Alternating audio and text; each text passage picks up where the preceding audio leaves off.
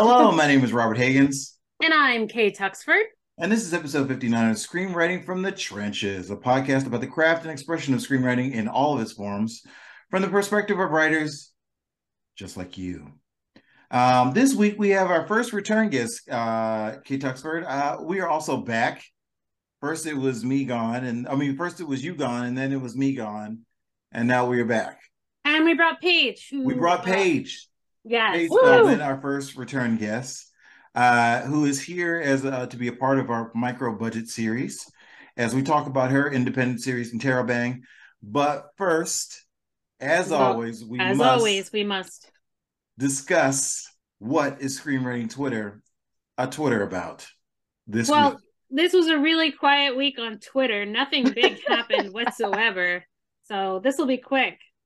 Okay. All right. I'm with the sass. I am just one big sassafras. Take it away, right Zach. It's just another day in screenwriting drama, screenwriting drama, screenwriting drama. It's just another day in screenwriting drama. It's another day in screenwriting drama. Okay, so first on the list, Twitter is a hell space, but Stephen King is a boss. Okay. Why can't Stephen King own Twitter? Because Elon Musk He spent all his money on cocaine. Yeah. Well, no. That's He's a been common sober for a while. misconception. He's been Yeah. sober for a while. Well, yeah, but it adds up. It does add up. It does add up. I would have guessed that like the amount of money that he wasted on cocaine is not really hurting his principal, considering everything that he writes gets optioned within roughly 2.3 seconds of it being finished and not even published, just finished.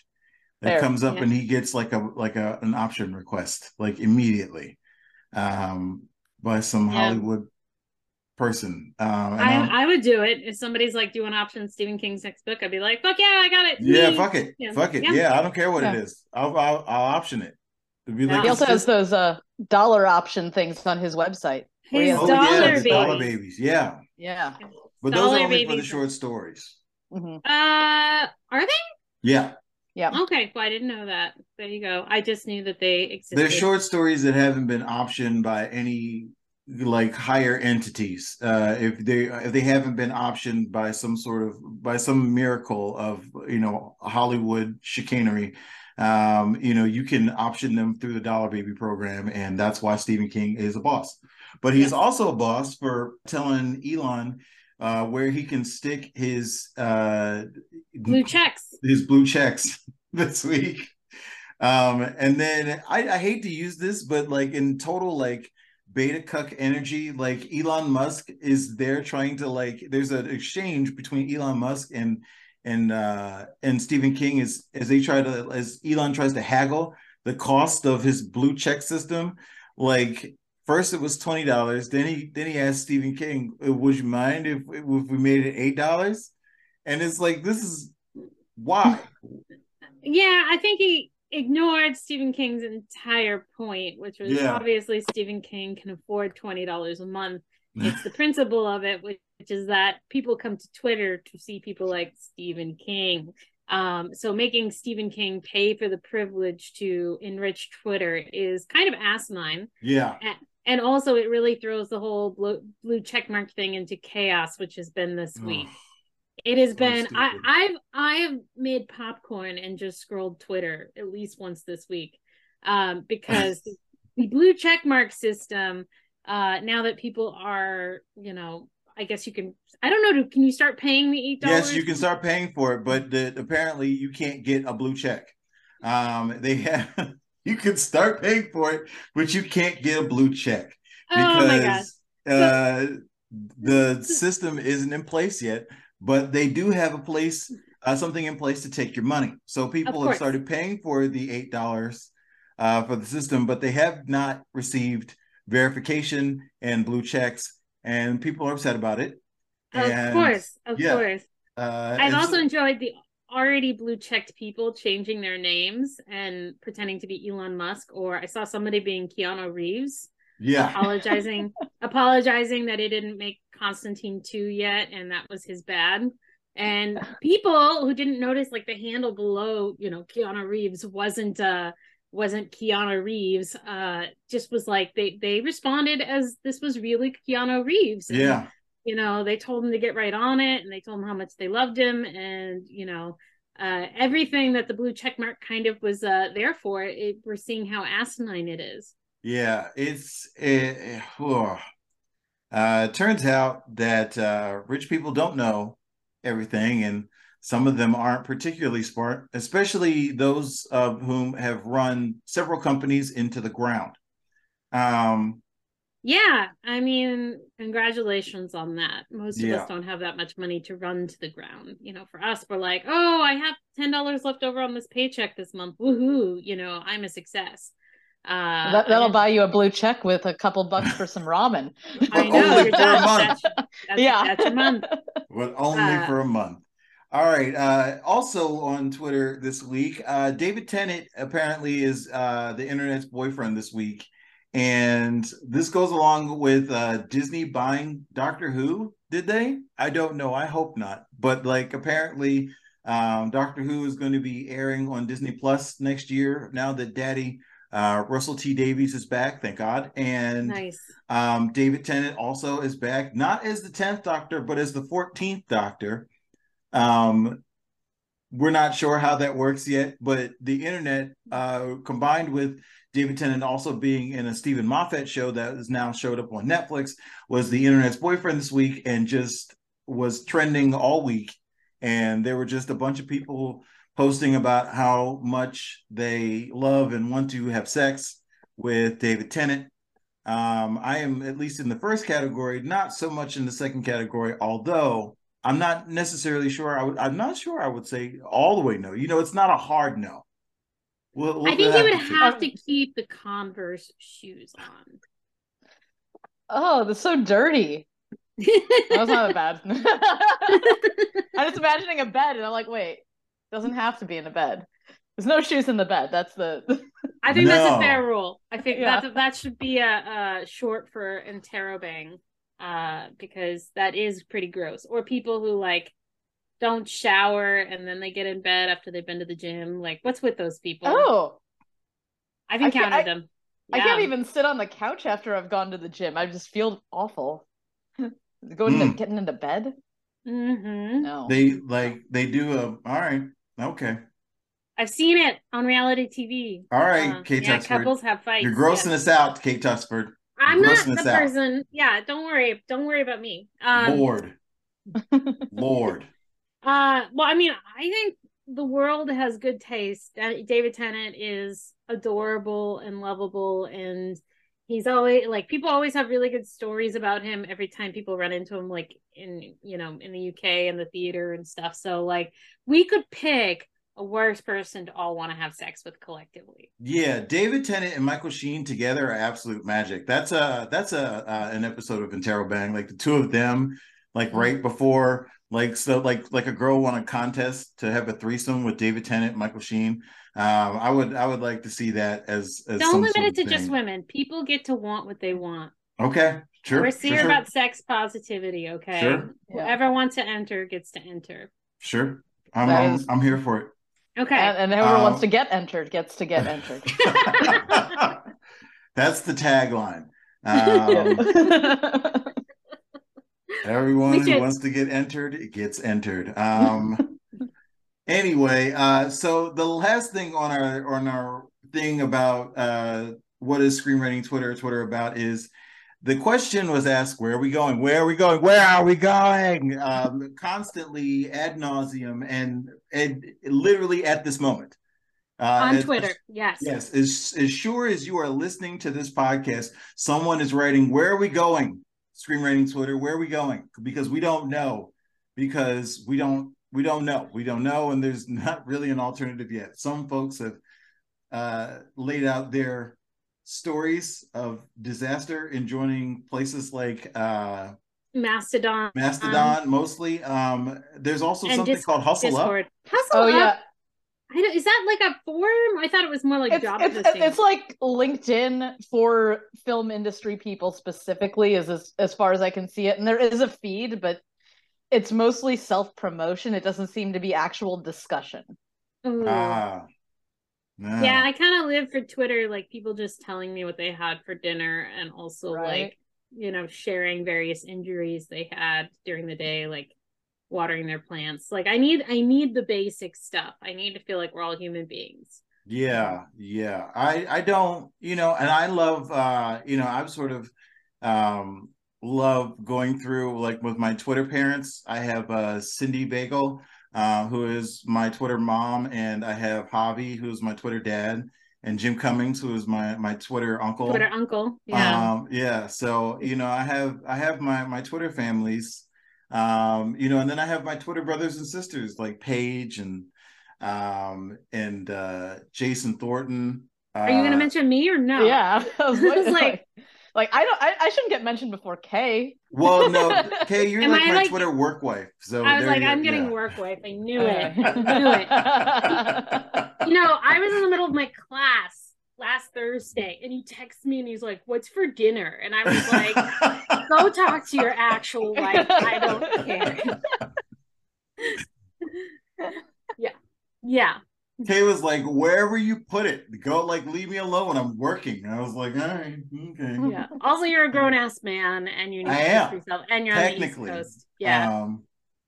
But yeah, we don't know where we're going. Screenwriting Twitter, we don't know. There has been no sort of the thing. All that we know is that the spaces that we sort of could, you know, sort of congregate, or at least the possibility of, are not well suited for the experience that we're used to as screenwriting Twitter.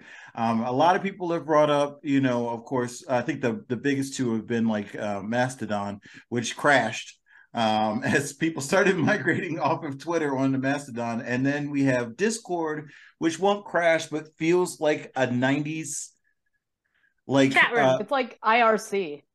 Like one of those message board type things. That's a step backward. It is a step backwards. Yeah, and everybody's working off of different servers on Discord, so you'd have to know the right one to be a part of. There's a couple for screenwriting that already exist, but unlike Twitter, where you can just like type in hashtag screenwriting and start interacting with the community, right? You have to kind of like keep getting invited to groups or searching for these groups. So and then you have to check like group by group by group. So I'm on I'm on 3 groups on Discord. One for gaming, one for my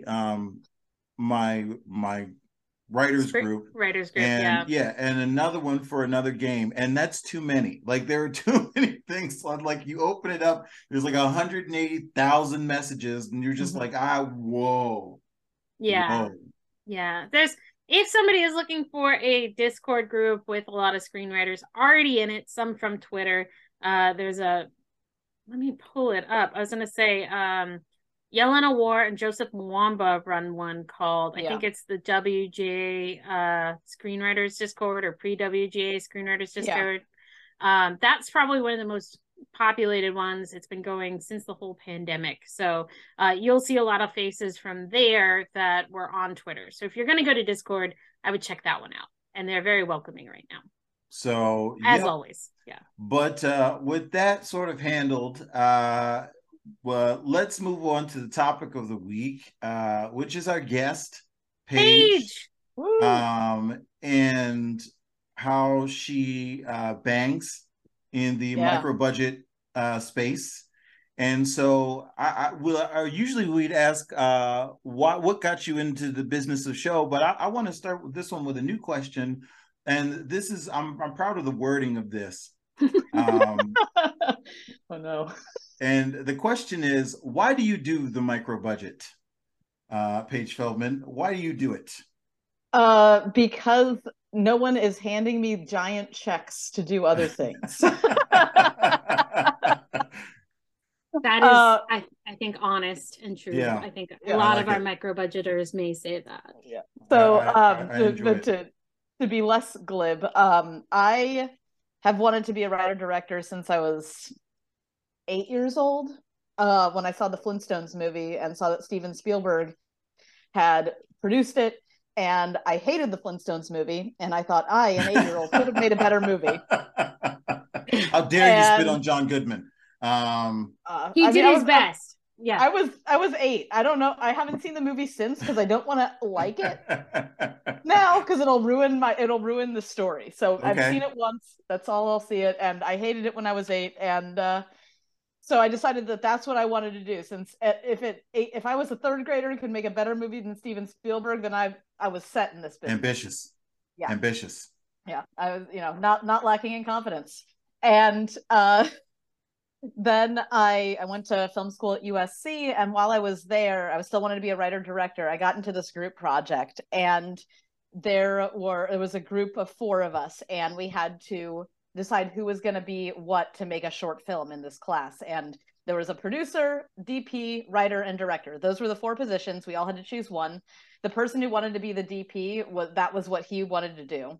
The person who wanted to be the producer, that was what she wanted to do. So those 2 were settled. And then there was me and this one dude who both wanted to be a writer, wanted to be the director, because I knew I could write already. I wanted to try my hand at directing with like a crew without where I wasn't the one holding the camera and producing. And he wanted to be a director. And so we did this it was a duel to the death. It was a duel, exactly. And we each had to pitch our take on this film that we'd already kind of fleshed out the story for. And he went first. I did it blind. I don't know what he said. I went in, I talked about the story and the relationships between the characters and how I kind of saw the tone of the film. And then the producer and the DP had a little talk and decided that the guy was going to be the director because I cared so much about story, so I should be the writer because he knew what the shots should be, the other guy, and that's what the director was for. And so I thought that I cared. Yeah. Sorry, no. He's outraged. She's outraged. Oh, okay. Hey, it's hot right now. I wanna. Hey, is raging. Okay. Well, I think they're wrong, but that's what school is about. It's about being wrong, and hopefully everybody learned their lesson. All right. Yeah. So I was I wrote the script. I watched, we made the little student film. It was fine. But the lesson I took from that was that I cared too much about story to be a director. So I stopped trying to direct for many, many, many years until I got this idea for Interrobang. And I thought, I still kind of want to direct. Maybe I can do that with this idea where it's just a few minutes. It's 2 people, 1 room, really easy to finance myself. And if I like it, I can keep directing. I can keep making more and self-finance maybe. And if I don't really like directing, I've made a short film and then I know. And spoiler alert, I loved it. And I want to be a writer director. And in the micro budget, the idea came in micro budget form. And so I was able to do it. And that's where it's like, so no one's giving me a blank check. So I got to work with what I have, which is not a lot of money, but a friend that just bought a condo and had bedrooms available. See, that's all you need. That's Kay great. And I have talked about this on the podcast multiple times about, that first sort of set experience, like where you are in charge, like that will change, like, that'll decide whether or not you want to do that like ever again, So, but I want to know, what did you learn about writing Interrobang versus shooting Interrobang? So what I learned about writing from Interrobang was that, so I'm terrible at contests. Screenwriting contests don't like me. I don't think the judges. Pain. Yeah, and I'll get good feedback, but I'll never advance. And so I was very apprehensive the first night of shooting the series, and the episode 4 that just came out, Crying, was the first one. And my DP in the middle of a break to me that night and said, so I read the scripts and they were fine, I guess. And like, I was excited to be working on a project. This is my first time being a DP. But now that I've heard the words, I get it. And this is so cool. And I'm so excited to be here. So I think that's like, nice. It's like the best backhanded compliment I've ever gotten. And I love it. It's sort of that validated the fact that all of the voices that I'm hearing in my head when I'm writing actually are like, it is coming through when people are saying it. So I learned, number one, that the contest judges didn't not like me because I wasn't good. It's just that maybe they didn't get it. They were like my DP. I feel like that during casting. Yeah. Like I always feel like that during casting. You're listening to people like read it and you're just like, God, I'm a bad writer. I am a terrible, terrible writer. And then, then somebody comes out and you like reads it the way it's supposed to be written. You're like, oh, okay, it was just them. Forget everything I just said. I'm amazing. I feel that. See, yes. I was gonna say, I'm usually like, I'm sorry to like 80% of you, because I needed to lift you all up. But yes, there's only so much lifting you can do sometimes. Absolutely. Well, I'm glad that you had those performances. Now I saw so far the first 3. I didn't know number 4 dropped yet. But I have to say, hands down, my favorite one was the farting Dutch oven. Same. Same.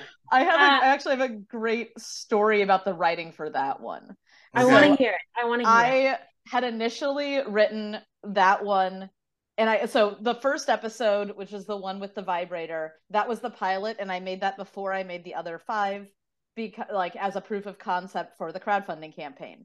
I also filmed a different version of More Than Words, which was initially called The First Fart, that night as well. And it wasn't working for a variety of reasons, and some of which it was other people, but a lot of it was the writing. And after it was over, I realized that I had created a lot of, so in the episode, these 2 people are trying to one-up each other with the grossest things they've ever done. And so initially it had just been a fast-talking, boom, boom, boom, boom, boom, here's this gross thing, here's that gross thing, and there was no heart in it. And so I realized when I was editing it, like, this is unusable. I won't, like, no one deserves to see this. And so I rewrote it to try to find the heart, and I like basically found, just like digging into my own ideas of like, what does love mean and why is this important for this relationship? And I found the heart inside the farting and peeing in Gatorade bottles and licking your athlete's foot, and it's just people picking your teeth with a toenail that wasn't yours. Yes, yeah, that's amazing. That was the one where I was like, oh, that's the worst. Yeah, yeah. No, yeah, see, because I think cute. I've actually said something like, I think I've said things like that to my wife because we have different senses of smells. And I think I've said something similar to my wife. I'm like, no, you don't understand how gross I am. Like, you don't get how gross I am. You have to understand where I'm coming from. You have to get on my grossness because I'm awful. And, like that, like when he said that in like the second episode, I was like, all right. I'm in. This is hilarious. Like, I'm in for this whole conversation. And them going back and forth is just the cutest thing. Like, I would watch that couple. Like, I feel like they need their own show. Like, I want to watch just those 2. Like, and it would be like a thing, like of like them like keeping tabs of like something gross that they did, and then like come back and like telling each other like the episode ends with like what gross things they did that week. Like every episode. I will watch it. I want to see it. We need a spinoff. Feel better while we sit on our own couch in our own grossness. Right. Yeah. It does. It makes you feel better. Be like, oh, like yeah, no. One of us. Yes. Because that's true though. That's a very truism. I really feel like, you know, like the vibrator, all of them are true, but I feel like that first, like the first time that like that's an actual like moment that I feel like a lot of people like really relate to is the first time that you fart in front of someone. Like, you know what I mean? Because like it's just it like there's a really funny college humor thing where like this like they show like how like women don't fart. And then there's this thing where this woman like she walks around and like these guys are like waiting for her to fart, and then she never farts, and then she shows her like going down this elevator and into this like chamber, and then like going behind this frosted glass, and then she just explodes with flatulence. It sounds like she's dying. And I was like, this is the greatest thing that college humor has ever produced. Wow. Yeah. Anyway, wow. that was I want to know though, speaking of other shows, and after shooting like a full season of Interrobang, like you have a full season, like what kind of movie or television show do you think is possible at a true micro budget level? So I'm actually writing a feature that I'm planning on doing at a micro budget level. It's a contained romantic comedy. When I worked in development, I did a lot of horror and sci-fi, and a lot of the horror I did was the contained in one house, monster in the house sort of horror, right. $250,000 and below budgets. And so I'm taking that model and I'm applying it to a romantic comedy, because you need the same things for a romantic comedy that you do for horror, which is two people, one location. Right. That's all you need. And instead of scary things, you just have a lot of kissing and arguing. And that's a lot cheaper than scary things. Paige, are you making a porn? Just tell us if you're making a porn. We won't judge you here. We'll put you on the other podcasts. We don't kink shame on screenwriting from the trend. No, I was gonna say this. Did you see during the pandemic language lessons? I did not. I have it on my to watch list, but I know what it is. Rob and I got me on this one. We're super fans. It is a rom-com, but without it's a friendship rom-com. Yes. And it is delightful. Technically it's 2 locations, but it's really just video screens. And you're right, you're absolutely right. Like as long as we're interested in what people are talking about and doing and connecting, like we'll watch them read the dictionary because we understand the subtext. And that's like 2 actors who I would literally watch read the dictionary together would be Adam Sandler and Jennifer Aniston. Would watch them seriously read the dictionary together. The 2 of them are just magic. And I don't know why that is. Drew Barrymore. No, you don't like 50 First Dates? No, I do not. No, I do not. Oh, no. Where's your heart, Rob? It's with Jennifer Aniston and Adam Sandler. I just said this. I would just watch Bradley Whitford read the dictionary, and he would be a one-man rom-com. Like, he could just read it, and I'm like, done. Yeah. Could see it. Would watch. Yeah. Yes. Okay. What other questions do we have for our lady here? You should ask the next one. Well, let's talk about what are some no-nos in micro-budgeting filmmaking, where when you were writing it, you realized it was a no-no, or maybe you on set, you're like, oh, this was not right for micro-budget. That is a great question. And I don't know how much I ran into it for Interrobang, because I worked in development on low budget, micro budget for features, low budget films. And so I kind of knew what my limitations were. But the biggest, the biggest, like, what the heck am I doing moment came in the middle of filming episode 5, which is, oh God, I'm forgetting what it's called. Faking It, called Faking It. And it was 2 women who are, it's basically about, will you still love me if you hate my art?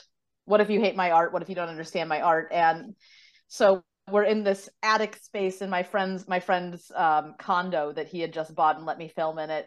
And there's all this beautiful light and it's a very strange shape. And when we were measuring everything out and planning out our shots and doing the walkthrough, we didn't necessarily account for the extra bodies, the actors, and the size of the camera and where the focal length was needed to be. And so on the day of the shoot, it was a mess. We had to throw out all of our storyboards. We had to just kind of like run around. The editor, when I gave her the footage, she came back to me and said, everything breaks the 180-degree rule. I cannot cut this together. So I had to tell her to just forget the 180-degree rule. We somehow made it work. And we also forgot to get coverage because of all that. The episode doesn't look like it. And luckily there's a giant argument as a centerpiece. So the confusion of the shots actually works.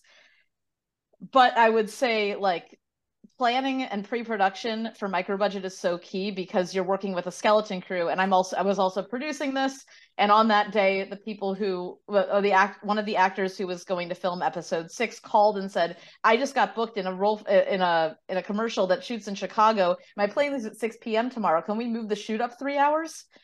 And so I had to reorganize that. So I would say as much organization as you can do in pre-production, the better, because you're working with so few people that you have to wear multiple hats. And so the fewer hats you can wear at once, the better. Hell yeah. I agree with you. Even more bodies in the room. That's part of it. Yeah. Yes. I think you just answered our next piece of our question, which was, you preempted us. Give one piece of irrefutable advice to micro-budget filmmakers or screenwriters. You will stand on this hill. This is something you feel to your core. Right.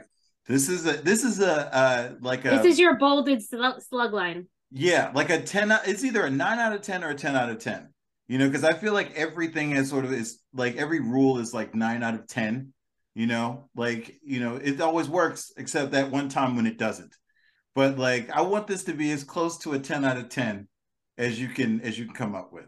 This is tough. Now it's like, so I'm like big on, I'm Jewish, so it's like it's the whole thing where it's like 2 Jews, 3 opinions. I'm 1 Jew, I have 3 opinions.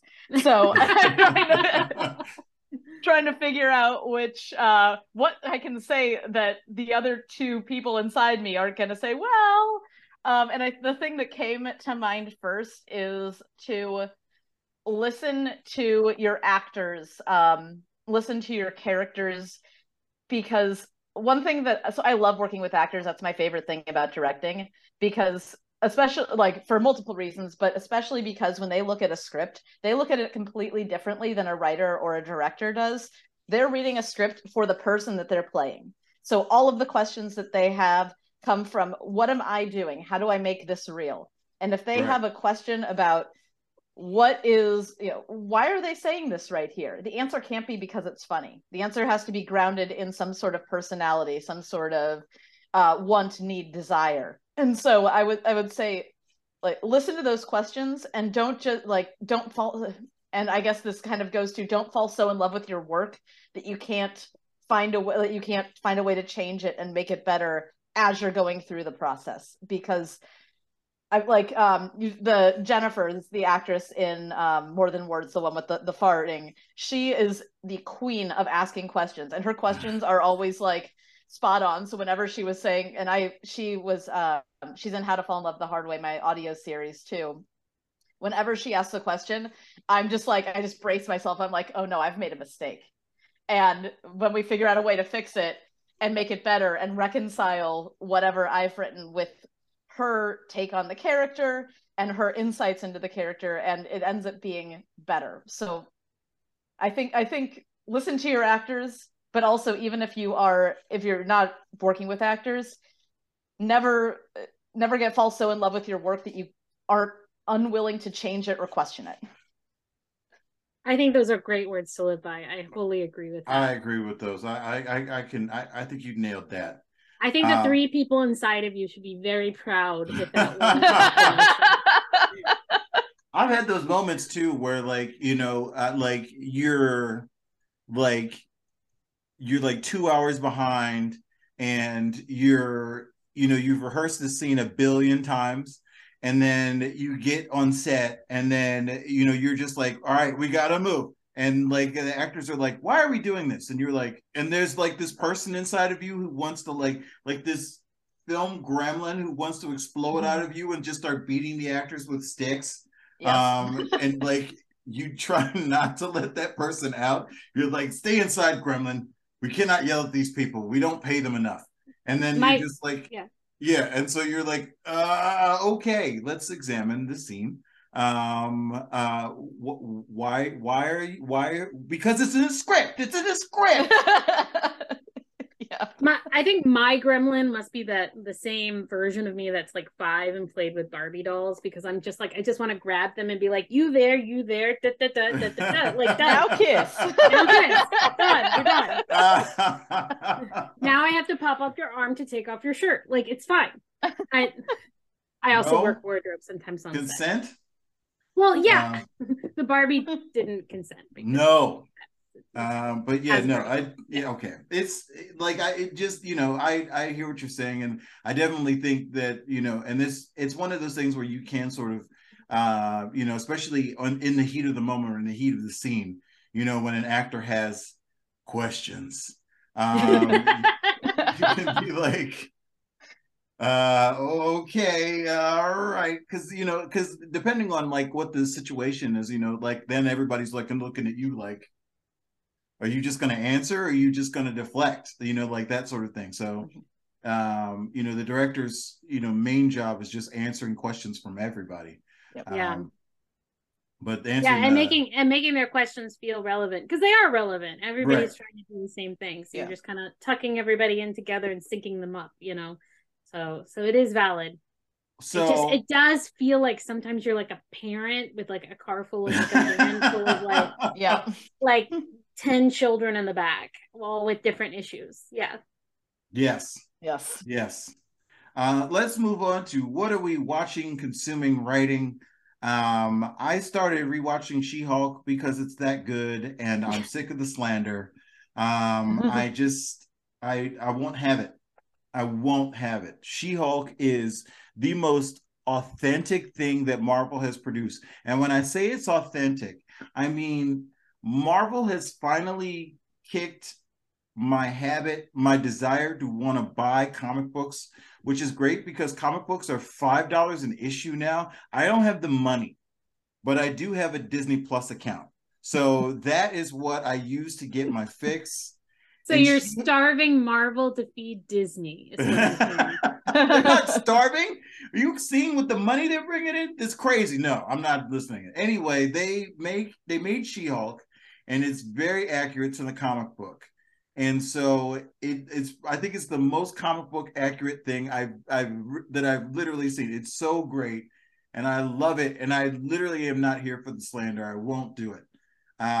I tried to get through a rewatch of Doctor Who, but after the Ponds leave, and I'll leave it at that, it gets a little dicey. Angels Take Manhattan. It's a hard one. It's a hard ep. No. Yeah. No. Once the Ponds are gone, it's a little dicey. It's a little dicey. The specials that Matt Smith does are pretty great. But you got to get through that season with him and Clara where she's a plot device, and then Capaldi shows up and they don't really know what to do with him because he's too old to run, and then he's so grumpy. And their sound mixing is bad. I'm like, what is he saying? What is he saying? Yeah. And then second season with Capaldi, they made Missy a thing, and that's pretty good, but Bill is awful. And then you have Jodie. I feel so bad for Jodie. It's not her fault. They hired Chibnall. Chibnall is the worst. He wrote dinosaurs on a spaceship. Okay, I liked dinosaurs. No, Kate Duxford, no. I do. No, you take that back. I don't. I won't.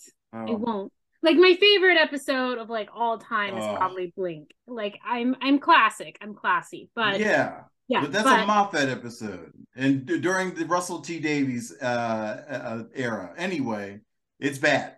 It doesn't anyway. It'll be okay, Rob. They always move on. That's the joy of Doctor Who. It's like if you fall out of love it with it, it keeps Yeah, going you so just can have fall to back wait in. until Russell T Davies comes back, and now Daddy's back, and I'm glad, I'm grateful. So anyway, I started rewriting my horoscope because Kay Tuxford was shaming me, and as she was writing her own, and I also, because I quit my job to go freelance, and Daddy needs money, so got to get that horror money. There are a lot of daddies in this episode. Yeah. A lot of daddies. A lot of daddies. Nice. Anyway, whatever. Go ahead. What did you do, Paige? What are you start watching? With Paige. I'll button this up. Yeah. All right.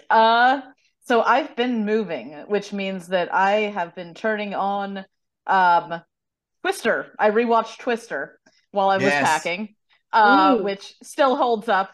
Still great. One of Philip Seymour Hoffman's best roles. Why can't we have a normal day together? Yeah. And it is like a remake of His Girl Friday, which is what I love about Twister. It is the same story, but with a tornado. So my romantic comedy loving heart and my gets to meet like cheesy action film from the 90s, and it's fantastic. As far as new things, I have been slowly getting through The Watcher on Netflix, which because that's is the only weird. way you can get through it. Yeah, it's weird. I'm not usually a huge Ryan Murphy fan, but this I feel like is taking the best parts of his inclinations for camp and just running with it. And who doesn't love Jennifer Coolidge? So yes, yeah, and yeah. Oh wait, no. Oh, you got more? I got one more. Quantum Leap, the new Quantum Leap on NBC. Nice. It is surprise. Like I stopped watching. I started watching the old one, and then once it turned into Scott Bakula's The White Savior, I stopped. This one, I mean, was pretty like 6 episodes in. This one it's working for me, and I know it's a little bit of like a trash TV, dad TV, but it's back with fun. The dads. It's fun. Yeah. That is the joy. Like, I don't know if you guys had this feeling, but dad TV was like the stuff that came on in the middle of Saturday. Yeah. And your dad were hanging out, like, and it was always like Hercules and Stargate and like really bad shows that didn't have time slots elsewhere. And it was just like, yeah, that's what we do. We sit and watch these cheesy shows. Yeah. It's pinnacle dad TV. I love it. I really would love to, like, I think my dream job, and this sounds weird, in like television would be to be put in charge of a Knight Rider remake. Yes. Yeah, I would do it. Yes. I would do it. I would almost do it for free. I would do it. It would be amazing. I would do it. $100,000 question. Would you put William Daniels back as the voice of Kit? Or would you get someone else? I mean, I would try to get him, but he's good getting up there now. But I would try to get him at least as a cameo, as the original Kit, before you like get to like the night. Okay. Whatever 1,000 that we're up to at this point. But like, like I would try to get William Daniels in there, and I would try to get the Hoff, of course. But I would so like want to do like a Knight Rider remake in terms of like trash 80s TV remake. Beautiful. Beautiful. Okay. Me, I would make Xena Warrior Princess again, if that's what we were talking about. But totally. That's probably where I grew up. I mean, now I'm like, oh, maybe that's why I'm not so straight. But with more bi energy. With so much bi energy, although it does have a shit ton. You don't want to overdo it at that point where people are like, this is porn. Yeah. Right. But I think so. What am I doing? What did I do this week? Oh, for Halloween, I actually watched a horror movie. I'm very proud of myself because I'm very scared of horror movies. But I saw Barbarian. And nice. It's good. It's good. Is it though? Is it? Did you see it? No, because I won't watch it because the trailer made me not want to watch it because I'm watching that lady like go down. Like there was a meme going around when that movie came out was like, when you go down a set of murder stairs and you see another set of murder stairs, you don't go down the second set. Even if you went down the first set, you don't go down the second set of murder stairs. And I was agree. like, I so identify with that. I can't. What are you doing? Yeah. I mean, if you watch it, she accidentally gets locked in the basement, and so she's trying to find a way out. No. She shouldn't have gone in the basement in the first place. She needed toilet paper, Rob. She needed toilet paper. Yeah, and so it was I agree though. I would have just busted a window and crawled out or something. I would not have gone down, especially it's a pretty creepy murder basement to begin with. So like I saw Dahmer a couple weeks ago and I was like, yeah, probably that's where Dahmer like ate a bunch of people. So I saw that and I was proud of myself for just watching it. I think it's got like really indie vibes. It plays with sequencing and format, which is nice. It has a very abrupt but satisfying ending. Like it's just like, and we're done. Which I liked because I was like, I didn't want to, deal with like another epilogue after that where everybody is like, well, that was weird. So I appreciated that. It felt quick and effective. So props to them, especially because I don't really watch horror movies. So thank you. And yes, I will not go into basements or second horror murder basements. No. You just don't do it. I'm from Arizona. We don't have basements. The first basement, I was like, no, you don't store your toilet paper down there. That is where you lock it, and you never go there. But oh well. So then I also saw this week, I saw the a couple episodes of the Netflix Blockbuster show, which was just bad. I think I think they watched the last Blockbuster documentary, and that was so sweet and nostalgic, and they're like, we'll just make those characters our characters, but there's none of the charm of like the Netflix era because it's gone, so like I don't know, a lot of people were like, I was hoping for like a retro superstore, and what they got instead was like a lot of whiny like 30-year-olds. And so that's what I was hoping it was. Like when I saw it, I was like, "Ooh, are we gonna do a thing like something that's like happening like circa like 2004?" You know what I mean? Yeah. It's definitely like a 2020 sort of story. And so a lot of people were just like, "Oh, boo." So everybody's kind of disappointed in that, and I did start watching for the first time ever Mythic Quest, which I'm enjoying. I saw a trailer for the latest season and it made me want to watch it. Yeah, it's definitely fun, and obviously you'll see a lot of actors that you're like, oh my god, it's her, it's him, it's her, it's him. So definitely if you like some It's Always Sunny folk, they're in there. They got Daniel Pudi, who plays Abed in Community, is there. He plays an asshole. So if you want to see him in a very different role, there it is. It's very delightful. So that's what I'm working on. And then I am doing a class through Roadmap right now, and I had to clean up a script, one of my sci-fi scripts, to send off for coverage through them.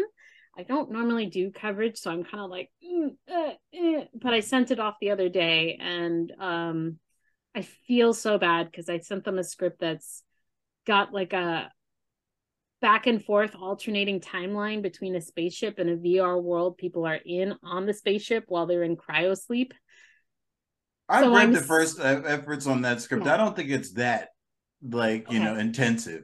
Okay, good. Because I turned it into a TV pilot, and it ends when things start going wrong. In both timelines, things are going terribly wrong. So, but it's also kind of a romance. I'd like you to know, Paige. Just I disagree. Get their mental heart. I disagree. Yeah. I disagree. I disagree. If the characters are still the way that they are, they're pretty toxic and they're awful, and they're like, it's not a romance. Of course.